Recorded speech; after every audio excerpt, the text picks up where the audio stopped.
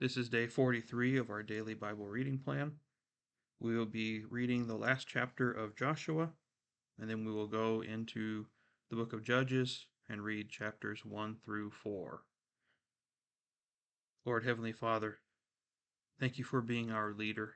Thank you for being a compassionate, loving God who does not tolerate injustice and does not tolerate evil. Rather, you strengthen us, Lord, and you give us peace on all sides. And Lord, we ask that you would just continue to strengthen your people in the midst of all this chaos, in the midst of all this opposition towards you, that you would just comfort us at this time and give us the strength to speak boldly in your name and to share the gospel with those who need to desperately hear it. Please show us your will in your word today. In the name of Jesus, I pray. Amen. Then Joshua gathered all the tribes of Israel to Shechem, and called for the elders of Israel, and for their heads, and for their judges, and their officers. And they presented themselves before God. Joshua said to all the people, "Thus says the Lord, the God of Israel. From ancient times your fathers lived beyond the river, namely Terah, the father of Abraham, and the father of Nahor, and they served other gods. Then I took your father Abraham from beyond the river, and led him through all the land of Canaan, and multiplied his descendants, and gave him Isaac. To Isaac I gave Jacob and Esau, and to Esau I gave Mount Seir to possess it. But Jacob and his sons went down to Egypt. Then I sent Moses and Aaron, and I plagued Egypt by what I did in its midst. And afterward I brought you out. I brought your fathers out of Egypt, and you came to the sea. And Egypt pursued your fathers with chariots and horsemen to the Red Sea. But when they cried out to the Lord, he put darkness between you and the Egyptians, and brought the sea upon them and covered them. And your own eyes saw what I did in Egypt. And you lived in the wilderness for a long time. Then I brought you into the land of the Amorites who lived beyond the Jordan, and they fought with you, and I gave them into your hand. And you took possession of their land when I destroyed them before you. Then Balak, the son of Zippor, king of Moab, arose and fought against Israel, and he sent and summoned Balaam, the son of Beor, to curse you. But I was not willing to listen to Balaam. So he had to bless you, and I delivered you from his hand. You crossed the Jordan and came to Jericho, and the citizens of Jericho fought against you, and the Amorite, and the Perizzite, and the Canaanite, and the Hittite, and the Girgashite, the Hivite, and the Jebusite. Thus I gave them into your hand. Then I sent the hornet before you, and it drove out the 2 kings of the Amorites from before you, but not by your sword or your bow. I gave you a land on which you had not labored, and cities which you had not built, and you have lived in them. You are eating of vineyards and olive groves which you did not plant.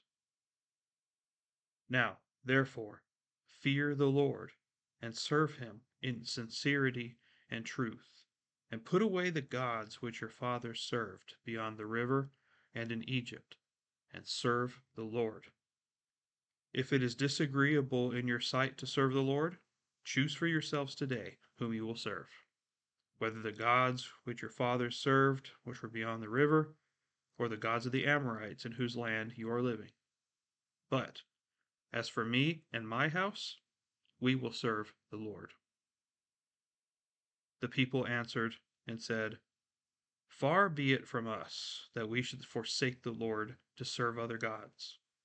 For the Lord our God is he who brought us and our fathers up out of the land of Egypt, from the house of bondage, and who did these great signs in our sight, and preserved us through all the way in which we went, and among all the peoples through whose midst we passed.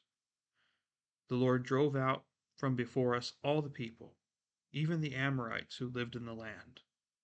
we also will serve the Lord, for he is our God." Then Joshua said to the people, "You will not be able to serve the Lord, for he is a holy God. He is a jealous God. He will not forgive your transgression or your sins. If you forsake the Lord and serve foreign gods, then he will turn and do you harm and consume you after he has done good to you." The people said to Joshua, "No, but we will serve the Lord." Joshua said to the people, "You are witnesses against yourselves, that you have chosen for yourselves the Lord to serve him." And they said, "We are witnesses. Now therefore put away the foreign gods which are in your midst, and incline your hearts to the Lord, the God of Israel." The people said to Joshua, "We will serve the Lord our God, and we will obey his voice." So Joshua made a covenant with the people that day, and made for them a statute and an ordinance in Shechem. And Joshua wrote those words in the book of the law of God. And he took a large stone and set it up there under the oak that was by the sanctuary of the Lord. Joshua said to all the people, "Behold, this stone shall be for a witness against us, for it has heard all of the words of the Lord which he spoke to us. Thus it shall be for a witness against you, so that you do not deny your God." Then Joshua dismissed the people, each to his inheritance. It came about after these things that Joshua the son of Nun, the servant of the Lord, died, being 110 years old. And they buried him in the territory of his inheritance in Timnath-serah, which is in the hill country of Ephraim, on the north of Mount Gaash. Israel served the Lord all the days of Joshua and all the days of the elders who survived Joshua, and had known all the deeds of the Lord which he had done for Israel. Now they buried the bones of Joseph, which the sons of Israel brought up from Egypt, at Shechem, in the piece of ground which Jacob had bought from the sons of Hamor, the father of Shechem, for 100 pieces of money. And they became the inheritance of Joseph's sons. And Eleazar, the son of Aaron, died, and they buried him at Gibeah of Phinehas his son, which was given him in the hill country of Ephraim. Now it came about after the death of Joshua that the sons of Israel inquired of the Lord, saying, "Who shall go up first for us against the Canaanites, to fight against them?" The Lord said, "Judah shall go up. Behold, I have given the land into his hand." Then Judah said to Simeon his brother, "Come up with me into the territory allotted me, that we may fight against the Canaanites. And I, in turn, will go with you into the territory allotted you." So Simeon went with him. Judah went up, and the Lord gave the Canaanites and the Perizzites into their hands, and they defeated 10,000 men at Bezek. They found Adoni-Bezek in Bezek, and fought against him, and they defeated the Canaanites and the Perizzites. But Adoni-Bezek fled, and they pursued him, and caught him, and cut off his thumbs and big toes. Adoni-Bezek said, 70 kings with their thumbs and their big toes cut off used to gather up scraps under my table. As I have done, so God has repaid me." So they brought him to Jerusalem, and he died there. Then the sons of Judah fought against Jerusalem, and captured it, and struck it with the edge of the sword, and set the city on fire. Afterward the sons of Judah went down to fight against the Canaanites living in the hill country, and in the Negev, and in the lowland. So Judah went against the Canaanites who lived in Hebron. Now the name of Hebron formerly was Kiriath Arba. And they struck Sheshai, and Ahiman, and Talmai. Then from there he went against the inhabitants of Debir. Now the name of Debir formerly was Kiriath Sepher. And Caleb said, "The one who attacks Kiriath Sepher and captures it, I will even give him my daughter Achsah for a wife." Othniel, the son of Kenaz, Caleb's younger brother, captured it. So he gave him his daughter Achsah for a wife. Then it came about when she came to him that she persuaded him to ask her father for a field. Then she alighted from her donkey, and Caleb said to her, "What do you want?" She said to him, "Give me a blessing. Since you have given me the land of the Negev, give me also springs of water." So Caleb gave her the upper springs and the lower springs. The descendants of the Kenite, Moses' father-in-law, went up from the city of palms with the sons of Judah to the wilderness of Judah, which is in the south of Arad, and they went and lived with the people. Then Judah went with Simeon his brother, and they struck the Canaanites living in Zephath, and utterly destroyed it. So the name of the city was called Hormah. And Judah took Gaza with its territory, and Ashkelon with its territory, and Ekron with its territory. Now the Lord was with Judah, and they took possession of the hill country. But they could not drive out the inhabitants of the valley, because they had iron chariots. Then they gave Hebron to Caleb, as Moses had promised, and he drove out from there the 3 sons of Anak. But the sons of Benjamin did not drive out the Jebusites who lived in Jerusalem. So the Jebusites have lived with the sons of Benjamin in Jerusalem to this day. Likewise, the house of Joseph went up against Bethel, and the Lord was with them. The house of Joseph spied out Bethel. Now the name of the city was formerly Luz. The spies saw a man coming out of the city, and they said to him, "Please show us the entrance to the city, and we will treat you kindly." So he showed them the entrance to the city, and they struck the city with the edge of the sword, but they let the man and all his family go free. The man went into the land of the Hittites and built a city and named it Luz, which is its name to this day. But Manasseh did not take possession of Beth Shean and its villages, or Taanach and its villages, or the inhabitants of Dor and its villages, or the inhabitants of Ibleam and its villages, or the inhabitants of Megiddo and its villages. So the Canaanites persisted in living in that land. It came about when Israel became strong that they put the Canaanites to forced labor, but they did not drive them out completely. Ephraim did not drive out the Canaanites who were living in Gezer, so the Canaanites lived in Gezer among them.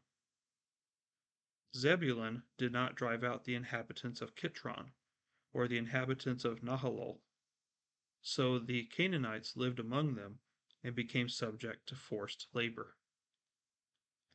Asher did not drive out the inhabitants of Akko, or the inhabitants of Sidon, or of Alab, or of Akzib, or of Helbah, or of Aphik, or of Rehob. So the Asherites lived among the Canaanites, the inhabitants of the land, for they did not drive them out.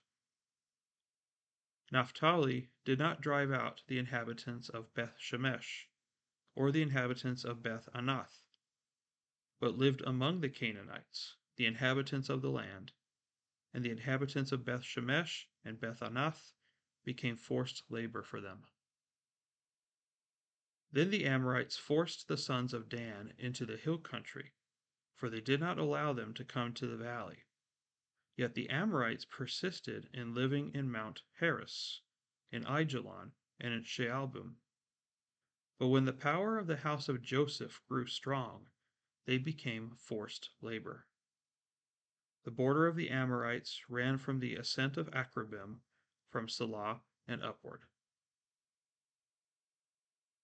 Now the angel of the Lord came up from Gilgal to Bochim, and he said, I brought you up out of Egypt, and led you into the land which I have sworn to your fathers. And I said, I will never break my covenant with you.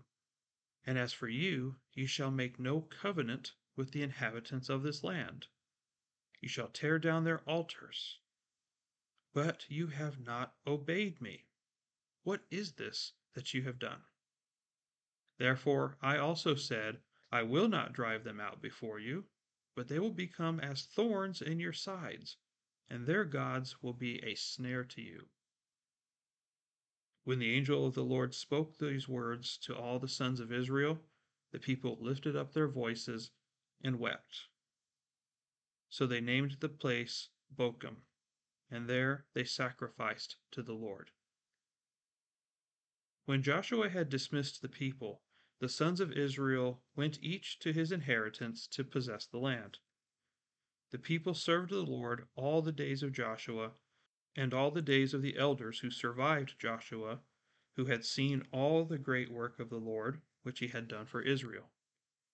Then Joshua the son of Nun, the servant of the Lord, died at the age of 110. And they buried him in the territory of his inheritance in Timnath-Heres, in the hill country of Ephraim, north of Mount Gaash. All that generation also were gathered to their fathers, and there arose another generation after them, who did not know the Lord, nor yet the work which he had done for Israel. Then the sons of Israel did evil in the sight of the Lord, and served the Baals. And they forsook the Lord, the God of their fathers, who brought them out of the land of Egypt, and followed other gods from among the gods of the peoples who were around them, and bowed themselves down to them. Thus they provoked the Lord to anger. So they forsook the Lord, and served Baal and the Ashtaroth. The anger of the Lord burned against Israel, and he gave them into the hands of plunderers, who plundered them. And he sold them into the hands of their enemies around them, so that they could no longer stand before their enemies. Wherever they went, the hand of the Lord was against them for evil, as the Lord had spoken, and as the Lord had sworn to them, so that they were severely distressed. Then the Lord raised up judges who delivered them from the hands of those who plundered them. Yet they did not listen to their judges, for they played the harlot after other gods, and bowed themselves down to them. They turned aside quickly from the way in which their fathers had walked in obeying the commands of the Lord. They did not do as their fathers. When the Lord raised up judges for them, the Lord was with the judge, and delivered them from the hands of their enemies all the days of the judge. For the Lord was moved to pity by their groaning because of those who oppressed and afflicted them. But it came about when the judge died that they would turn back and act more corruptly than their fathers, in following other gods to serve them and bow down to them. They did not abandon their practices or their stubborn ways. So the anger of the Lord burned against Israel, and he said, Because this nation has transgressed my covenant, which I have commanded their fathers, and has not listened to my voice, I also will no longer drive out before them any of the nations which Joshua left when he died, in order to test Israel by them, whether they will keep the way of the Lord to walk in it, as their fathers did, or not.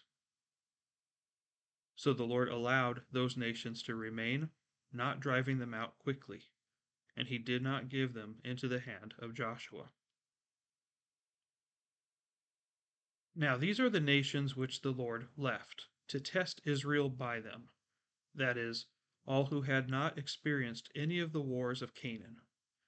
only in order that the generations of the sons of Israel might be taught war, those who had not experienced it formerly. These nations are the 5 lords of the Philistines, and all the Canaanites, and the Sidonians, and the Hivites who lived in Mount Lebanon, from Mount Baal Hermon as far as Lebo Hamath. They were for testing Israel, to find out if they would obey the commandments of the Lord, which he had commanded their fathers through Moses. The sons of Israel lived among the Canaanites, the Hittites, the Amorites, the Perizzites, the Hivites, and the Jebusites, and they took their daughters for themselves as wives, and gave their own daughters to their sons, and served other gods. The sons of Israel did what was evil in the sight of the Lord, and forgot the Lord their God, and served the Baals and the Ashtaroth. Then the anger of the Lord was kindled against Israel, so that he sold them into the hands of Cushan Rishathaim, king of Mesopotamia. And the sons of Israel served Cushan Rishathaim 8 years. When the sons of Israel cried to the Lord raised up a deliverer for the sons of Israel to deliver them, Othniel, the son of Kenaz, Caleb's younger brother. The Spirit of the Lord came upon him, and he judged Israel. When he went out to war, the Lord gave Cushan Rishathaim, king of Mesopotamia, into his hand, so that he prevailed over Cushan Rishathaim. Then the land had rest 40 years, and Othniel, the son of Kenaz, died. Now the sons of Israel again did evil in the sight of the Lord. So the Lord strengthened Eglon, the king of Moab, against Israel, because they had done evil in the sight of the Lord. And he gathered to himself the sons of Ammon and Amalek, and he went and defeated Israel, and they possessed the city of the palm trees. The sons of Israel served Eglon, the king of Moab, 18 years.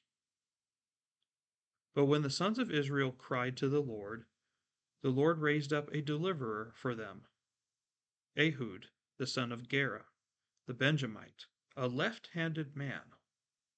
And the sons of Israel sent tribute by him to Eglon, the king of Moab. Ehud made himself a sword which had 2 edges, a cubit in length, and he bound it on his right thigh under his cloak. He presented the tribute to Eglon, king of Moab. Now Eglon was a very fat man. It came about when he had finished presenting the tribute that he had sent away the people who had carried the tribute. But he himself turned back from the idols which were at Gilgal and said, I have a secret message for you, O king.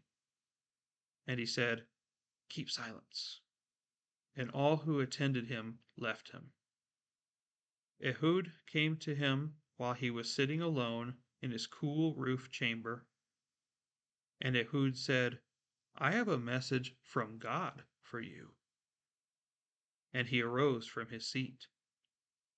Ehud stretched out his left hand, took the sword from his right thigh, and thrust it into his belly. The handle also went in after the blade, and the fat closed over the blade, for he did not draw the sword out of his belly, and the refuse came out.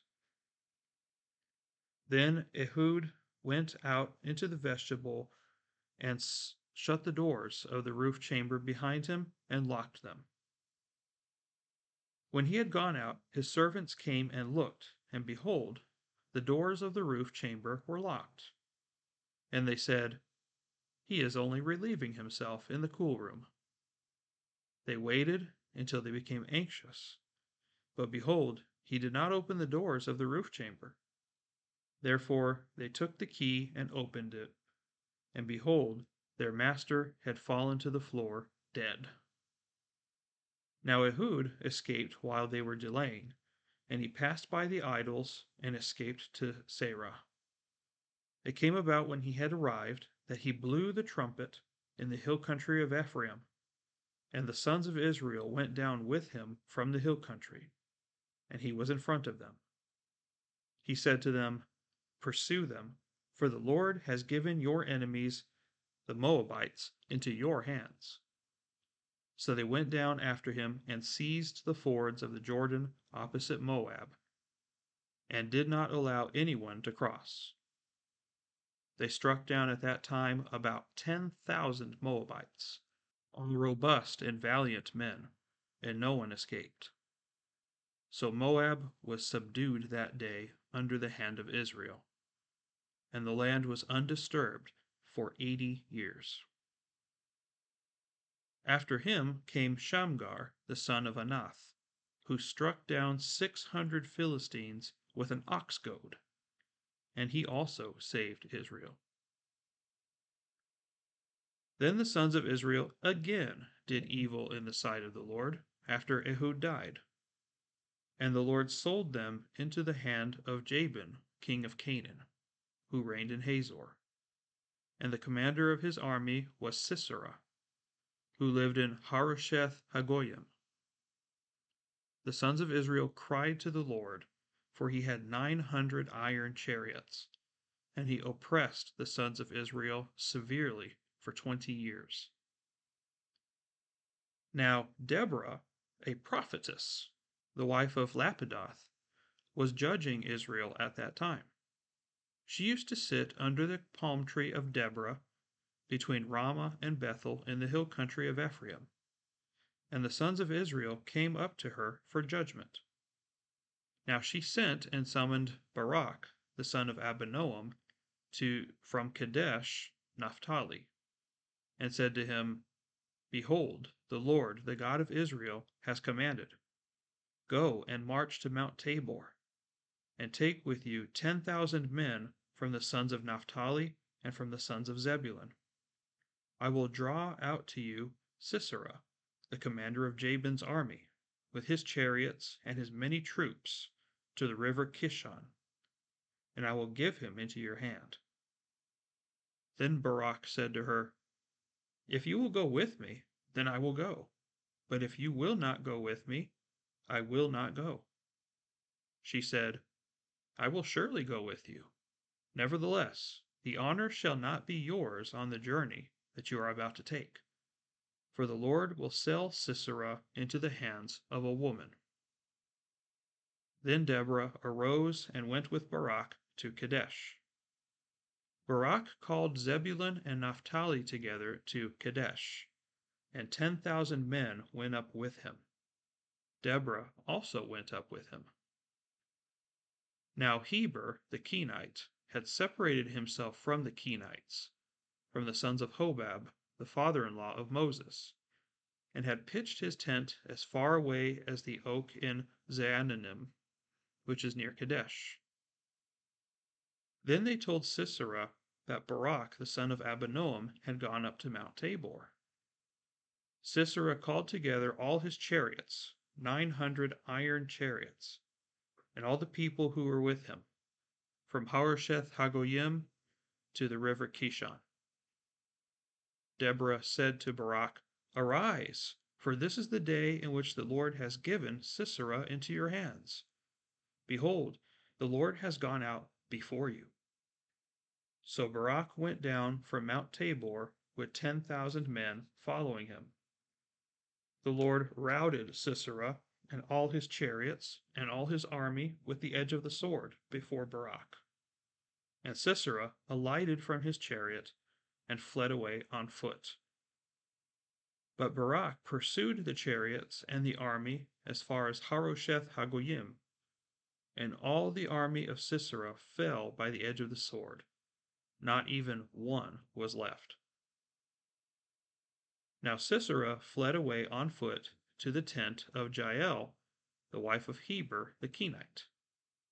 For there was peace between Jabin the king of Hazor and the house of Heber the Kenite. Jael went out to meet Sisera and said to him, "Turn aside, my master, turn aside to me. Do not be afraid." And he turned aside to her into the tent, and she covered him with a rug. He said to her, "Please give me a little water to drink, for I am thirsty."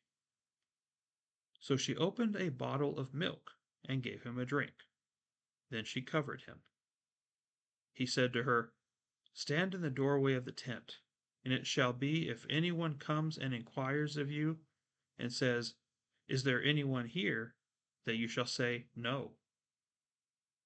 But Jael, Heber's wife, took a tent peg and seized a hammer in her hand, and went secretly to him and drove the peg into his temple, and it went through into the ground. For he was sound asleep and exhausted, so he died. And behold, as Barak pursued Sisera, Jael came out to meet him and said to him, "Come, and I will show you the man whom you are seeking." And he entered with her, and behold, Sisera was lying dead with the tent peg in his temple. So God subdued on that day Jabin the king of Canaan before the sons of Israel. The hand of the sons of Israel pressed heavier and heavier upon Jabin the king of Canaan until they had destroyed Jabin the king of Canaan. All right, so we started today's reading on a very high note, and then it got downhill from there. Unfortunately, it's not really a laughing matter, but I laugh because this is the direction that Israel always goes. And again, by extension, we all go this way. So I'm not picking on Israel and being mean to them because they are just a representation of us and our human condition. So we started with the last chapter of Joshua where he challenged them and he reminded them of everything that God has done from the very beginning, even as far back as Terah, before Abraham, and then everything that led up to this point. And one thing that's interesting to note as well is that he mentions in chapter 24, verse 12, that he sent hornets before them. And so I'm not sure exactly what that is, if it is literal hornets that he sent into the land of Canaan, or if it was something else. It's not really clear, but either way, something was sent out by God to drive out some of these Amorites. It wasn't the people that conquered them. So I don't know if it was an actual hornet or not, or if this is some sort of figurative language, because sometimes Egypt is considered a hornet in figurative language, so I'm not really sure. But the main point to get out of here is the oath that they made with Joshua.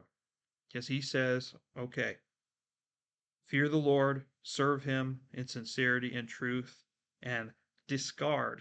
I don't even say put away. The actual word to use here would be to discard, to cast out, to utterly forsake these idols and fully serve the Lord. But then he gives them a choice, and it's a choice that they give themselves every time. He's just verbalizing it. You need to make a choice. Are you going to choose to follow the Lord, or are you going to choose to follow something else? It's that simple. You cannot have it both ways. Choose this day to serve the Lord. Whatever you choose to follow, my house, my family, we are going to serve the Lord. And then all the people said, yes, of course, we will serve the Lord. He's done all this stuff for us. He has led us this far, and of course we'll serve the Lord. And Joshua says, you're not going to serve the Lord. He is a holy God. He is a jealous God. If you forsake the Lord, then he's going to cause harm to you, and he will consume you. And they said, no, no, no, of course not. We're going to serve the Lord. Absolutely. And Joshua said, all right, I am a witness of what you're saying, and then I'm going to put up this large stone right by the tabernacle, and it's going to show that you guys said this. And they said, sure, sure, of course, absolutely. And then Joshua dies, And what happens immediately after Joshua dies? The very next generation forgets the Lord. And then we begin the cycle of Judges. So, this is what the cycle of Judges is. The cycle of Judges starts with Israel serving the Lord. They're on track, right? But then usually a generation goes by and Israel falls into sin and they start their idolatry. Start serving another god. So all these Baals, Asherahs, and whatever. Then God is upset with them, so then he sends them into slavery, or he allows them to get conquered. Then, as they're getting conquered, Israel is under their oppression for a while until they reach the point where they cry out to the Lord. And then the Lord responds every time. He responds by taking action in their favor, by raising up a judge. And this is before kings were a part of the Jewish people. So this person was meant to be a warrior governor, if you will, like a warrior king, a redeemer. And this redeemer would be raised, would be imbued with the power of the Holy Spirit, and he would deliver Israel from their oppressors. And then they would help Israel stay on track with obeying the Lord. But as soon as that judge died, then the cycle starts all over again. They fall into idolatry, they get enslaved, they cry out to the Lord, another judge comes up, and they save Israel, rinse and repeat. Over and over and over and over. For a little over 300 years, this goes on until we go to the last judge, which is Samuel. Now, we don't really know who wrote the book of Judges, but according to traditions from the Talmud, which is the Pharisaic book, it suggests Samuel did. He was alive during the time of Samson, which was the last judge before him that we're going to read in the book of Judges. And this also claims to have been written after King Saul was crowned, but before David became king. So somewhere in between there is where we suspect Samuel may have written the book of Judges. But we're not really sure exactly who wrote it, but that's the time period that it shows. So we start off with the first judge, which is Othniel. I told you we were going to see this guy again. So he's the one that challenged the king of Mesopotamia, and he saved the people of Israel from him, and they had rest for 40 years after that. Then there was another king, Eglon, from Moab, who captured Israel and recruited the other enemies, Ammon and Amalek, which we know the Amalekites are the sworn enemies of God. And then they raised up Ehud, which is personally my favorite guy, only because he's left-handed. That's the only guy in the Bible that I know about that is mentioned to be left-handed. I am left-handed, and so I take great pride in seeing a successful left-handed person in the Bible, but that's just me. So obviously, your average person today as well are right-handed. And so it's very odd, especially in the Bible times and in the ancient world in general, to have somebody who's left-handed. So because the right hand is considered to be the hand of strength, and the left hand is considered to be the inferior hand. Not only because that's what you wipe with when you use the restroom, but that your dominant hand is considered to be the right hand. So he did something that they did not expect. He hid his sword on his right side, which your average person would never do that because they would be right-handed. And so therefore they would have to reach over on their left side to pull out a sword. But in this case, Ehud played to that strength of his, and he hid it on the other side. And he murdered the king of Moab, Eglon. And apparently he was a very fat man. as it says here. We don't know how fat that is, but it's got to be really fat if God says it's fat. So this guy must be humongous. So fat that when Ehud stabbed him with his sword, the handle went all the way inside of him and the fat closed over the blade. I mean, that's a big guy. To where it didn't even come out the other side when he stabbed him. That's how fat he was. And the fat just basically just ate his sword. I mean, that's a big boy. But that one blow was enough to kill him. And so he locked the door to this roof chamber, the coolest room in his palace. And they locked the door, and so, the servants thought, oh, he's going to the bathroom. No big deal. We'll just let him mind his own business. But then it got to be too long, and they're like, okay, I hope he's okay in there. And then, okay, we just need to go in there, see what's going on, and they find him dead. And so after what Ehud did, the land was safe for 80 years. Then you see literally one verse for a judge, Shamgar. We don't know where he's from, and we don't know who he fought besides the Philistines or why. We don't know anything about it except that he fought Philistines and he killed 600 of them with an ox goad. Now, an ox goad usually in those days was a very long instrument, say between 6 to 8 feet long, a little over 2 meters in length. It had a spoke on one end and it had like a chisel shaped blade on the other side. So normally they would use an ox goad for like cleaning plows. But you can imagine by this description, it's long, it's thin, it's sharp, kind of sounds like a spear. So basically, it sounds like Shamgar used this as a spear, and he killed 600 men with it. So that's quite a valiant warrior. But it's a shame he only gets one verse in the whole story here. And then we come to the fourth one, which is Deborah. She is the judge. Now, hold on. A female? A woman being a judge? Why not? What's wrong with that? Yes, in this culture, women were not usually in a prominent position like this, but God does things in a non-traditional way. So she is not the first time there was a prophetess. If we recall, the sister of Moses, Miriam, was also a prophetess. And the ones that will come after Deborah, there are a few in the Bible. There are other prophetesses that will come about after Deborah, even as far as into the New Testament, right?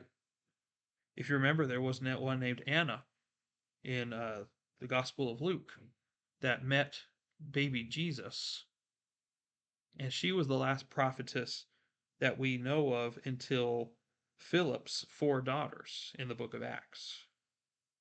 They were prophetesses too. So it's not unusual to have prophetesses. But anyway, she was given the word of the Lord to a man named Barak. And Barak apparently was some sort of military commander. And so they went up and they were going to fight against a Canaanite king. And so they went to battle with him. They were afraid because he had a lot of iron chariots. Deborah declared that the Lord was going to conquer them for him, and he did.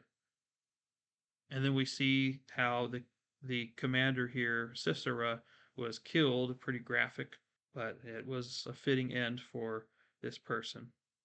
And so we're not done with Deborah yet. Chapter 5 will be a song that Deborah and Barak sing in victory. But so we'll see that, and then we're going to go into the story of Gideon. And that will take up most of our time tomorrow. Very briefly, I wanted to address some spiritual truth from this. What can we learn from the book of Judges? First of all, again, we cannot get angry with the people of Israel. We are the exact same way. We constantly stray away from the Lord. But what does it? What causes us to stray away from the Lord? It's our nature, yes, but it's also what we surround ourselves with, right? That's why God, from the very beginning, wanted Israel to eliminate the people in the land of Canaan. And we see chapter 1 of the book of Judges, where it shows every single tribe, or almost every single tribe, fail in what God told them to do. And they did not trust the Lord to clear this land. And then it says why God allowed it to happen. In chapter 2, it says that he allowed these people to not be driven out among them so that he could test Israel, whether they will keep the way of the Lord or not. And so it says at the end of chapter 2, the Lord allowed these nations to remain, not driving them out quickly, and he did not give them into the hand of Joshua because they were going to be what tested Israel, because not all had experienced any of the wars of Canaan, and they were to be taught war. They were taught war. So that is the reason why God allowed it. That's why God didn't get upset with them at that moment, because he knew they were going to fail and he knew they were going to stray. Joshua said it too. He said, "You guys are not going to follow the Lord." And they said, "No, no, of course we will." "No, you're not." And sure enough, the next generation, they did not. So this was something I asked yesterday. Why did not the next generation obey and follow the Lord like their parents did? My personal belief in this is that they did not properly teach their children how to worship the Lord. Their parents were the ones that had to deal with a lot of this stuff firsthand. They were the ones marching in the desert. They were the ones that conquered the land themselves, and their families did not have to do any of that. By the time their children or their grandchildren were born, they had already settled in the land, and they didn't know anything about what was before them. That's why the law was written. That's why it's so descriptive, so you can understand in great detail what had happened to this nation. And the cautions upon cautions upon cautions not to repeat the same mistakes that the ancestors did. And yet they continued to do it. So the two things that we see here that we need to take away from this reading is, one, we need to separate ourselves. That was the whole point for Israel being what it is. He called them to be separate from the nations around them, to be different, to be holy, to be righteous by obeying the law of God. So we need to do the same thing. We should not be associating with evil, nor should we be allowing things in our lives to coexist with us that are sinful. We should cast out every sin that ensnares us. Our addictions, our weaknesses, the things of this world that we tolerate or that we like to do, even though we know deep down inside it's not what God would want us to do, those things need to go. Only then can we serve God with a pure, full heart.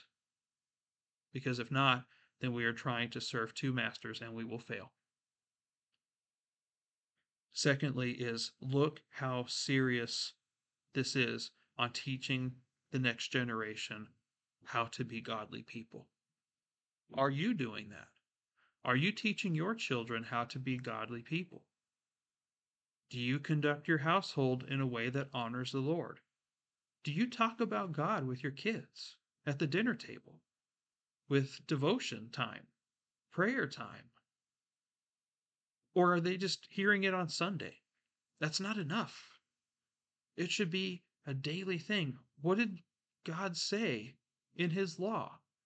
This book of the law shall not depart from your mouth, but you shall meditate on it day and night, so that you will be careful to do according to all that is written in it. Love the Lord your God with all your heart, soul, and mind.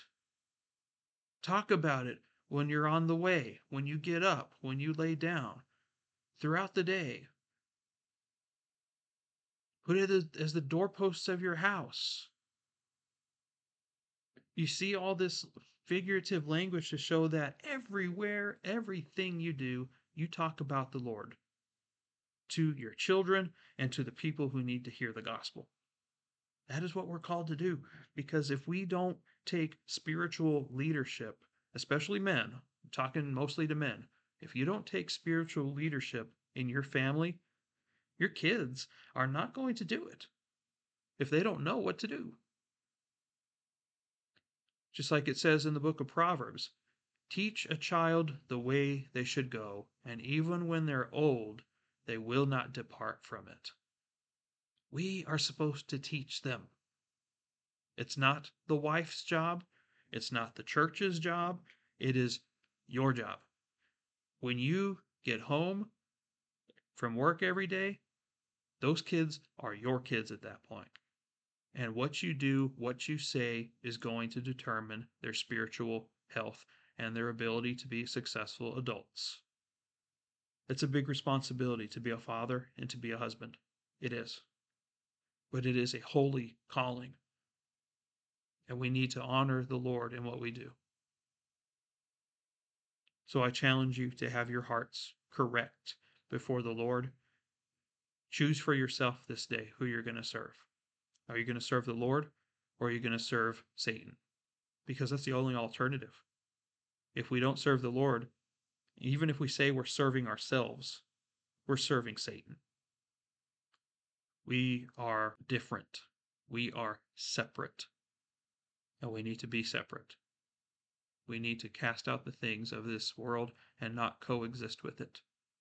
That doesn't mean we remove ourselves from the world, but we do not associate with the things that are evil. But that's all I have for today. We'll go more into the story of the judges in the coming days. Thank you for your time. I'm Ryan. I appreciate you coming this far with me. We'll see you next time. Take care, and God bless.